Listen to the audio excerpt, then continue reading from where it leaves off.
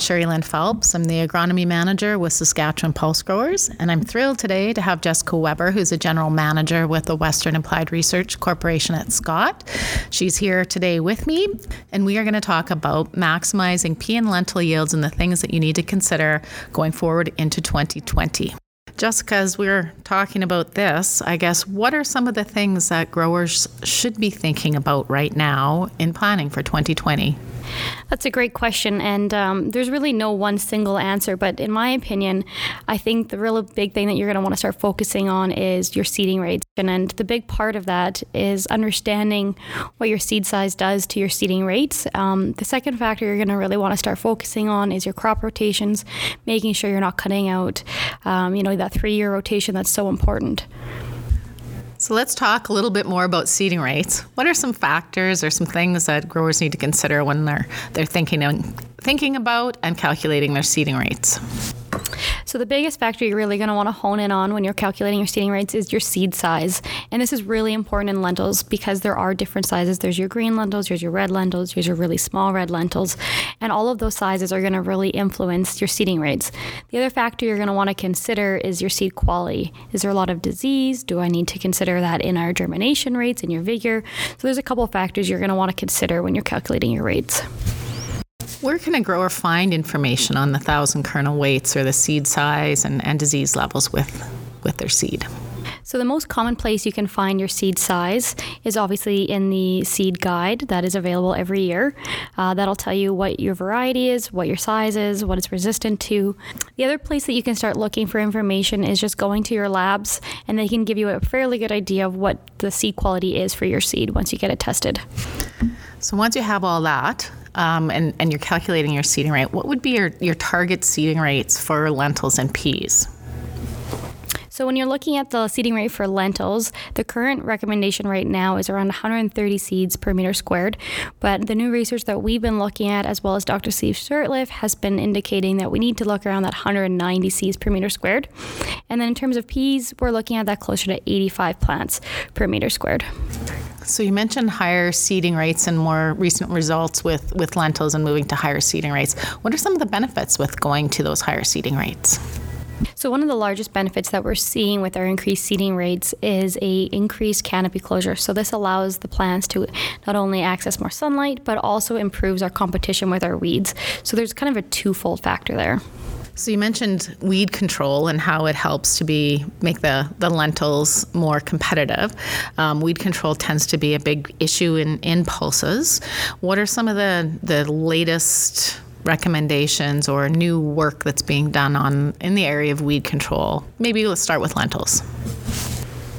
So that's a great question, and there's been quite a bit of research being done lately in weed control in lentils, and one of the primary factors that we're looking at is herbicide layering. A lot of this research has been coming from Dr. Christian Muhlenberg at the University of Saskatchewan, and the concept is to use multiple modes of action to control a large spectrum of weeds, so we're not relying on one group to control our weeds. And a large factor of this is also putting it down prior to seeding, so utilizing those group 14s and group 15s to control our broadleaves and our grassy weeds. The other factor that we've really been looking at, and this is in our lentil input study that we've recently been working on, is including our residual herbicides such as Focus with higher seeding rates. And what we're seeing is a great interaction between those higher seeding rates, combining it with a residual herbicide to give us that extra weed control. So what you're saying, just kind of paraphrasing what you said, is that by combining sort of agronomic practices in terms of your herbicide layering as well as seeding rates, growers can achieve higher yields. Yeah, absolutely. That's a great way to say it. Multiple avenues to control your weeds, seeding rates, herbicides. That's the best technique to really get that control. So are there you talked about herbicides, so is there other methods of weed control that growers can consider? Absolutely. So when you're talking about weed control, you want to consider cultural weed control as well. And this can range from weed clipping, weed wiping, interrow cultivation, rotary hoe. And we have been doing a lot of this work with Dr. Steve Shurtleff. And we're also utilizing that at our research farm as well as at Swift Current to try and see how we can implement weed wiping and clipping in kochia. So that's great. So it's reducing our reliance on just plain old herbicides and incorporating other practices to maximize control of some of those tough to control weeds. So let's switch gears here. We talked about seeding rates and we talked about weed control. What about fertility? As guys are getting ready to go into the field in 2020, what should they be considering on the fertility side with pulses? That's a great question. Yeah, fertility is really important when you're talking about pulse production. So one of the research trials that we've been really focusing in on is how we can influence protein in our field peas with increasing rates of fertilizer, including nitrogen, phosphorus, and sulfur. The other factor that we started really looking at is using fertility to manage our disease. So we're finding higher rates of nutrients availability is corresponding to slightly higher yields. The other thing that I would really hit home for producers is making sure you're managing your fertility levels based on the removal rates in your field. So in terms of removal rates, what would you say you need to keep in mind as a producer? What would you say that those rates are? Well, I know the removal rates that we have on hand and based on work that the Fertilizer Institute has done. For peas, the removal rate's about 0.7 pounds of phosphorus for every bushel of grain that you're going to produce. So a 50 bushel pea crop would actually remove about 35 pounds of phosphorus. So that's kind of the rate that you would target if you're targeting a 50 bushel pea crop. Lentils, it's 0.6 pounds of phosphorus for every bushel of grain. So a 30 bushel lentil crop would remove about 18 pounds of phosphorus. So that's how you can use sort of removal rates to look at calculating your fertilizer rates. That's really interesting. And when you're talking about target rates, you had mentioned earlier that maybe we should be reconsidering what our target rates for our yields are. Do you want to touch on that a little bit for our peas and lentils?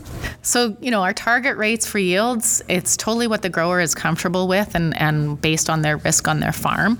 I know some of the strategy with Saskatchewan Pulse Growers is trying to increase the yields of peas and lentils by 2025.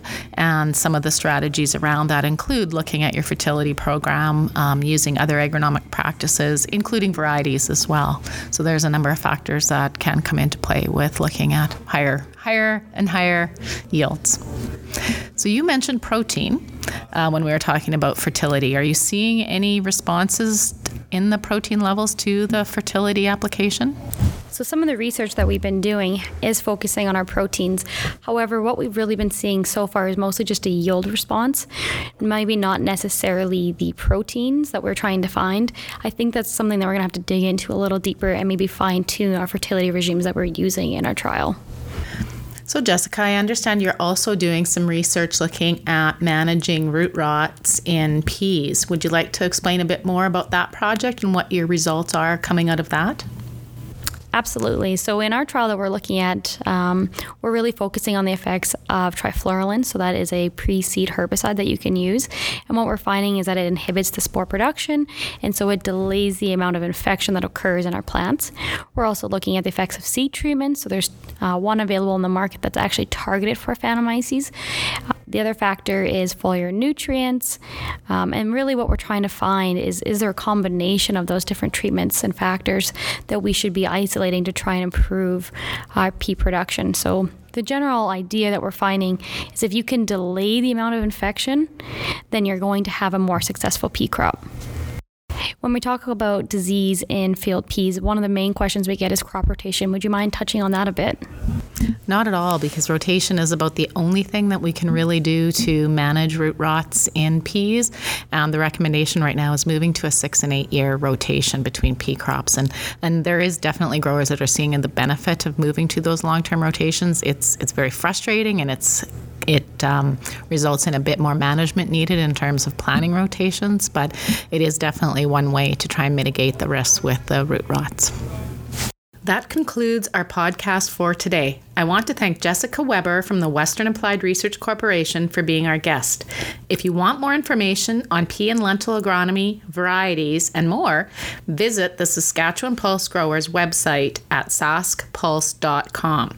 You can also follow us on Facebook and Twitter at Sask Pulse.